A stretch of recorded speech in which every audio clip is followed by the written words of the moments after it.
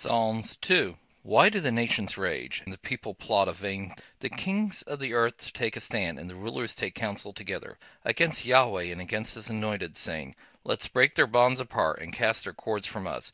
He who sits in the heavens will laugh, the Lord will have them in derision. Then he will speak to them in his anger, and terrify them in his wrath. Yet I have set my king on my holy hill of Zion. I will tell of the decree. Yahweh said to me, You are my son. Today I have become your father.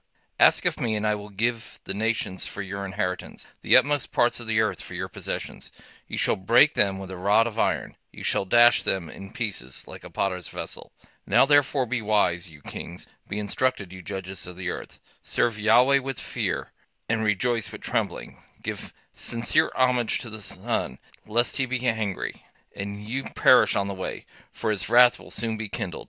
Blessed are all those who take refuge in him.